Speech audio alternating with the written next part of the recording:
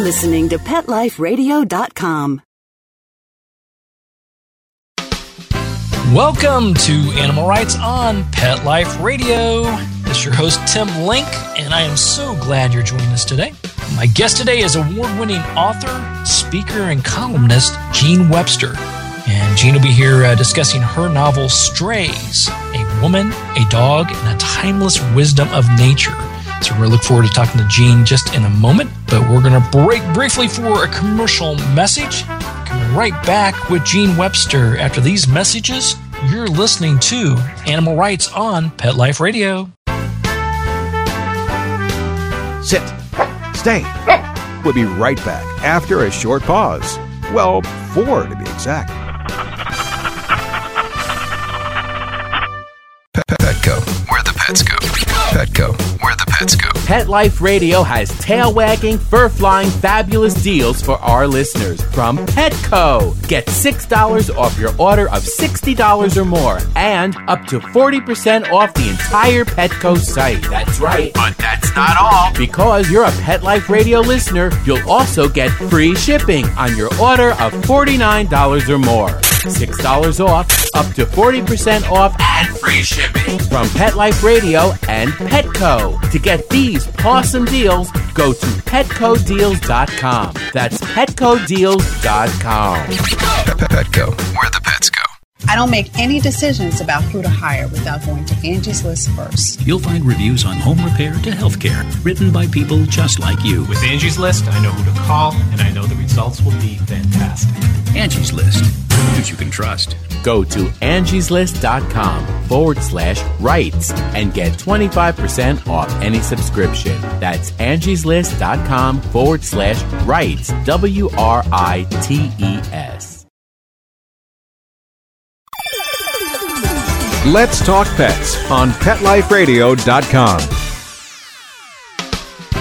Welcome back to Animal Rights on Pet Life Radio. This is your host, Tim Link, and I'd like to welcome to the show author Jean Webster. Jean, welcome to Animal Rights on Pet Life Radio. Oh, thank you, Tim. Thank you for having me. I'm delighted to be here. Our pleasure. Now, you got your recently released book, Strays, a woman, a dog, and a timeless wisdom of nature. So tell us a little bit about the novel.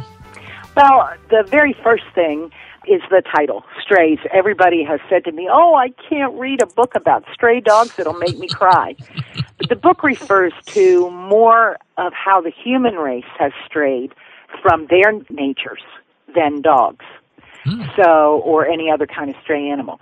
But the book is one of these books that it's fiction, but it blurs the line between fiction and nonfiction until after you've read it, you can't decide whether it's a tale or some of the most profound truths that you've ever read. And briefly, the story is about a young woman whose life is not going well.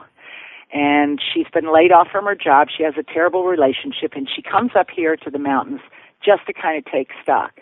And while she's here, she has a blow to the head, and when she wakes up, she can understand the language of plants and animals. And what follows that is if animals could speak English and communicate to us right up front, this would be the insight and the wisdom they give us about the way that we live our lives and the way that we create what happens. Yeah. And I think it's one of the fascinating things about the book because, as you know very well, I'm an animal communicator, and I work with and consult people with their animals. And no, I've been asked many times, I've never taken a blow to the head or anything of this sort, just to let make it clear up front here. But, with my experiences in communicating with the animals, a lot of it's, question and answers. We have things we want to ask the animals. They tell us, give us replies back, give us information. They share a little bit with us as well. But they perhaps don't go as deep as what you're covering here in Strays, but I think it's fascinating the fact that if animals had a forum, if they had a platform, if they were running for president, these are some of the things that they would possibly say. Wouldn't you agree? Exactly. And just like your book, with your tagline, every animal has a tale, I believe that everything in nature has something to tell us. And the stories that are in Strays are based on the old Native American legends and some of the folk wisdom that we used to know. There's a chapter in my book that begins, there was a time when man felt responsibility and great respect for the earth and lived in the rhythm of her seasons. And there was a time when we were very much more connected to our four-leggeds and the plants and the signs that came to us through nature. You know, just like farmers, when to plant, when to reap, all of that.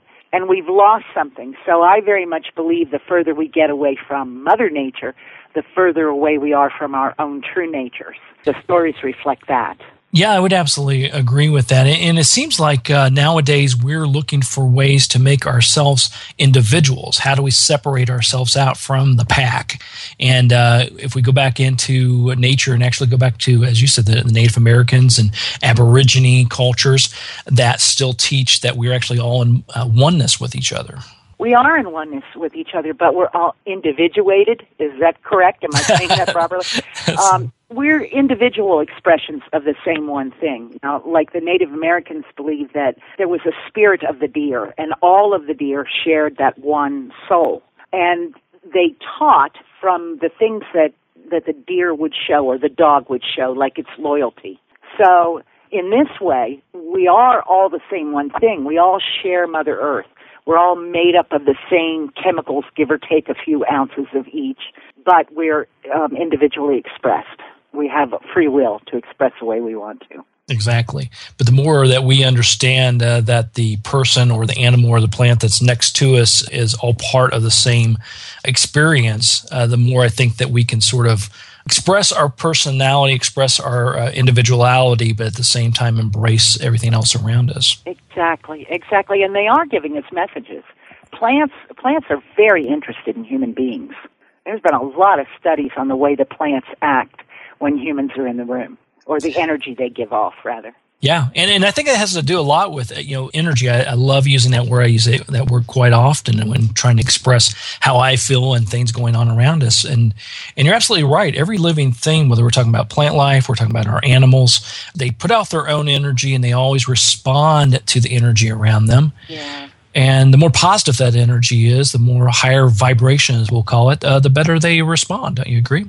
Exactly. And I think that nature kind of has a more pure vibration or energy, and when you tap into that, then we're getting into the truth level of things, because they don't possess guile. A dandelion doesn't lie. And so many people today are searching for their purpose and added meaning in their life, and I think that we can find this in nature, and this is what Strays talks about. A tree is just happy to be a tree because it knows what its purpose is. Yeah. I think it's the title of your next book, A Dandelion Never Lies. I can see it now. Like that one, huh? I love that one. I mean, if you don't use it, I'm going to steal it right now. So when writing the book, tell us, how did that all come about? Were these sort of, as we know with novels, loosely based on personal experiences or things going on around you? How did that all come about? Yeah, people ask me all the time, is this your story? After they tell me, oh my gosh, you wrote my story, then they say, is this your story? Well, it's a universal experience, but yeah, I went through the same thing. I think as we enlighten ourselves and elevate our consciousness and our awareness, we all go through sort of the same steps, the same sort of learning, if you will, or becoming aware of things. And so knowing that it was universal and everybody went through it, and the fact that I'm a professional life coach and I work with people in different areas like spiritual integration or teens, I work with them on life mapping. I do a lot of purpose work.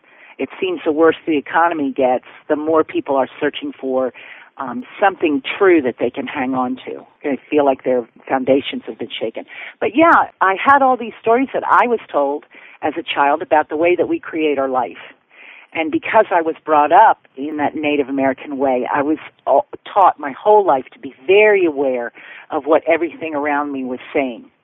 And so then when I became a coach, I found that these foundation principles just knitted right into all the stories I'd ever heard. So I use storytelling to sort of bring awareness to people. Yeah, and I think it's a great way to go about doing it. You do a great job with that. Thank you. Yeah, because everybody loves a good story, and when there's a life lesson behind it or intertwined within it, it tends to be even more powerful. It does, and there's something about standing up lecturing people saying, you need to do this, do you understand that you have to do that? The wall kind of goes up. There's kind of a defense mechanism that happens. But if you just simply tell them a story and leave it at that, There's no defenses. They just take it in. But now we're treading upon the fine line between spirituality and religion, I think, here for a moment, which we're not going into in this show, that's for sure. Not diving in there. No, that's muddy water right there for sure. The fascinating thing about the book, I mean, obviously you've been around a lot of locations promoting the book and talking about the book and sort of enlightening people. What would you say you've learned most about either the writing process and then obviously after the book's been published? What are some of the aha moments that you've had? Just in the writing process? Yeah, well, let's reflect on the writing process and then we'll go to the afterwards. What are some of the ahas? Well, it's funny because I always write the book from the end. I found it's easier if you know how you want the book to end or where you want to stop, then you can back up far enough to know where to begin and get the whole story in. And that works better for me than beginning at the beginning. You kind of flop all over the place. But if you know where you're going at the end, that's great. It's just a joy. I don't know how you felt when you were writing your book, but I just feel like I just have to write. It's just a wonderful thing, and I love writing fiction, and I love telling the old stories. The writing process is not hard. Marketing makes my teeth itch. It just is a difficult thing to do. Well, the interesting thing, what are some of the unique things you've done to market the book? Because I know you've been out there. I see a lot. We've been introduced, obviously, at rescue fairs and organizations. Mm-hmm. What are some of the interesting things that you found that did work for you? Well, just personally, I don't care to go to bookstores and do book signings. It's not a prejudice against bookstores. It's just that I feel like it's more about ego than it is about getting the message out. And obviously it's the message in the book that I want out there. I prefer to do something that's like a win-win-win. So we do all rescue groups as book signings, or we'll do bookstores that will donate part of the proceeds along with my publisher to a rescue group. Then I feel like everybody gets a great read, the bookstore makes money, and the rescue group gets the help it needs. Marketing-wise, it's just whatever you think's going to work. You can do social, you can, do bricks and mortar, go to places, speak, all of that. It's just, to me, whatever you think's going to go, do it. Yeah, and I think that I've learned those life lessons as well because having a book out there and promoting a business, you have to do a little bit of everything. Yeah. But I've never seen the golden egg. I haven't seen, at least for me or my business or my books, the one thing that's like the standout thing you have to do. You have to sort of get your toes wet in all these different areas. In all of them, yeah. And for, like myself, I'm an award-winning author. I'm republished internationally. But as far as celebrity goes, I don't have any of that. I'm just folks.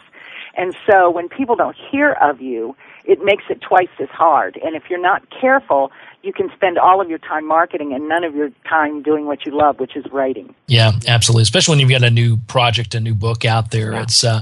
It does tie up all of your time. And as we know, it's the buzzword is platform. You got to have a platform. You got to have your name out there. But I agree with you. I always do a lot of work with the rescue organizations and teaming with them. Part of the proceeds from the book go to rescue organizations, and I think it's a great way to give back. And it's a fantastic way. When I know when I went on my book tour, we went to about 10 cities across the nation, and we always teamed up with a rescue group for the television appearances, book appearances, book signings, speaking events, whatever it may be. So, they could garner some money and, most importantly, get some attention out there and get some awareness. And I think I applaud you for doing the same thing. Yeah, exactly.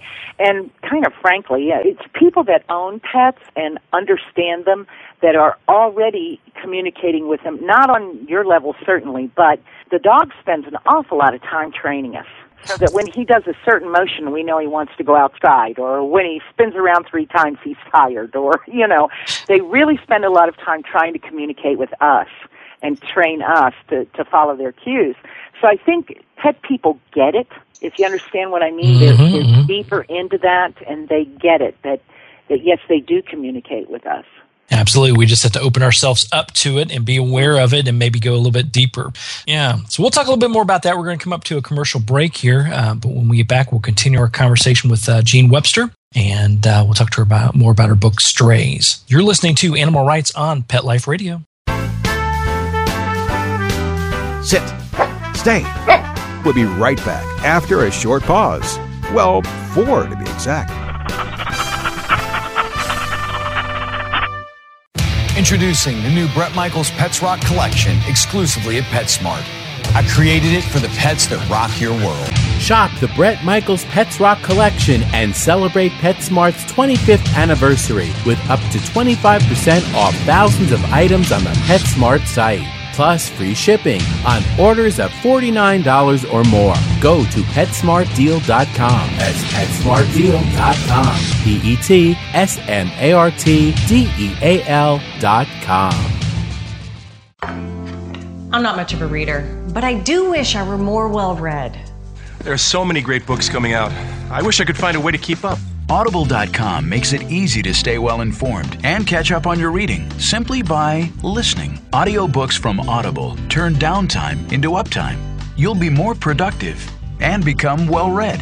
Now I'm able to catch up on all the great books I've been wanting to read. With Audible, I feel smarter.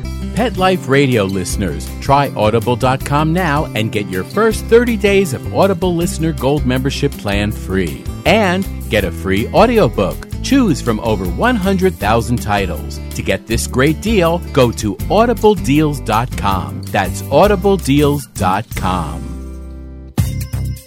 Dyson.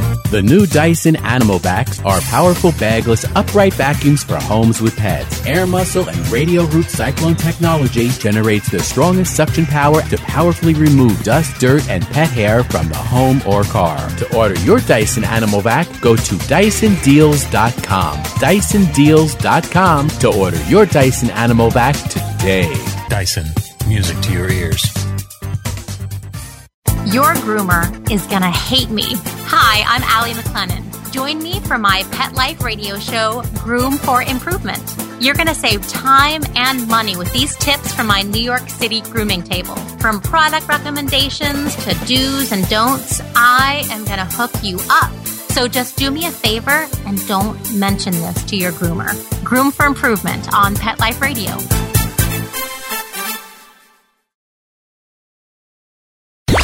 Let's talk pets. Let's talk pets On Pet Life Radio. Pet Life Radio. PetLifeRadio.com. Welcome back. Welcome back to Animal Rights on Pet Life Radio. This is your host, Tim Link, and we're here talking to author Jean Webster about her book, Strays. Now, Jean, tell me about some of the responses. We touched upon it briefly at the first half. What have you gotten from people? What have they said to you? What are some of these ahas that you never even possibly thought of when you were writing the book? You know, frankly, Tim, I was really overwhelmed. I really was, because you know how it is when you're writing, you get done with a chapter and you go, oh, that's drivel. Nobody's going to understand it. I'm going to throw it in the drawer. So it's lonely work. You don't get any feedback while you're doing it. And we put it out there, and people just so totally embraced it.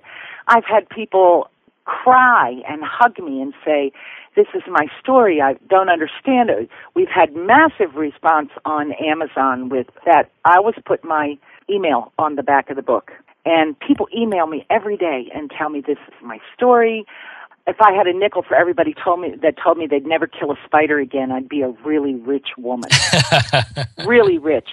Changed my whole idea about life, gave me the inspiration to follow my purpose, because I know what it is. I've just been afraid. Reorganized the way I felt about setting boundaries for myself. You know, just all the things that are brought up in the book. But it's been astounding. It's just been so totally embraced. And the one thing that I really kind of was concerned about was that the Christian community would think it was something other than it was with the animal communication. And they have just overwhelmingly embraced it. So it's just been an outpouring of, I think in the whole time, we're close to our 11th printing now. And the whole time I think I've met 2 people that didn't like it. And one girl read 3 pages and said, this isn't about a dog, because it didn't open with a dog. And somebody else was just creeped out by, you know, a talking dog in the book. Walk a couple of days in my shoes. I guess so. Oh, goodness. Well, that's great. It's an overwhelming response to it. And I always think it's fascinating, because when you're putting a book out there, or you're writing an article, whatever it may be, you hope you have a message that you're touching people with. You're hoping you're having a message that they get, they understand, but you really don't know. You're right. You're kind of out there on an island until you start getting these responses back. Exactly. You don't know how anybody's going to take it, because you're alone in your office. Mm-hmm. Now, after reading the book Strays, what would you like the readers to walk away with? What would be the one thing you'd like for them to get from the book? Well, I just like to get across that we are more in control of what happens in our life than we know, that we are able to create a certain kind of life. We just don't have to take what life throws at us or what we think is our fate or our circumstances, that we're very much more empowered and very much more in control, and that we play a huge part on this planet as having stewardship for it, and I think we're failing that test. And one thing I would like to do is link people back to the animals and back to the plants so that they get a genuine respect and a genuine idea that there's wisdom to cull here and that we need to caretake this and take care of it. Yeah, it's a very good point. Very good point. Yeah, I always talk to people about, and you mentioned it in the book, and you've talked about it here in the interview, life's purpose, as we call it. Mm-hmm. And I think the plant life, the animals, they understand. They understand their purpose for being here, and they work every single day to fulfill what that purpose is. And hopefully, when they leave this body, this world, they fulfilled that purpose. But it seems like us humans spend most of our life and most of our therapy dollars trying to figure out who we are and what our purpose is all about. Right, and I could tell your audience what their purpose is like that, because everybody's purpose is the same. Where people get hung up is how do they express that purpose. And animals don't have a problem with that. I think, to me, and I don't know whether you'd agree with this or not, but our downfall and our glory here is the fact that we have an imagination that surpasses anything on the planet. And so when you're not using that brain, when you're not using your imagination or your creativity, it's going to run whether you use it for good or bad. And we end up with runaway thoughts. If you're not doing anything and you're sitting around and you're getting ready to board the airplane, and all of a sudden you start thinking, okay, what if I get on and the engine fails? What if there's a terrorist on board? What if, your mind's going to work and your imagination's going to go whether you lead it or not. And that's one of the things that I think that we really need to understand, is that we are not our minds. Our minds are the best computer in the world, and that actually the soul and the heart is running things here, and we need to learn to master those runaway thoughts. Yeah, good way to put it. I think that's great. Well, we touched on earlier that you're a columnist also. You've written columns for print. Tell us a little bit about the process of writing a novel like Strays compared to writing a column, because I know there's got to be some major differences, obviously, but some that people aren't necessarily aware of. Yeah, writing columns is you of course, for whatever magazine, I write for two.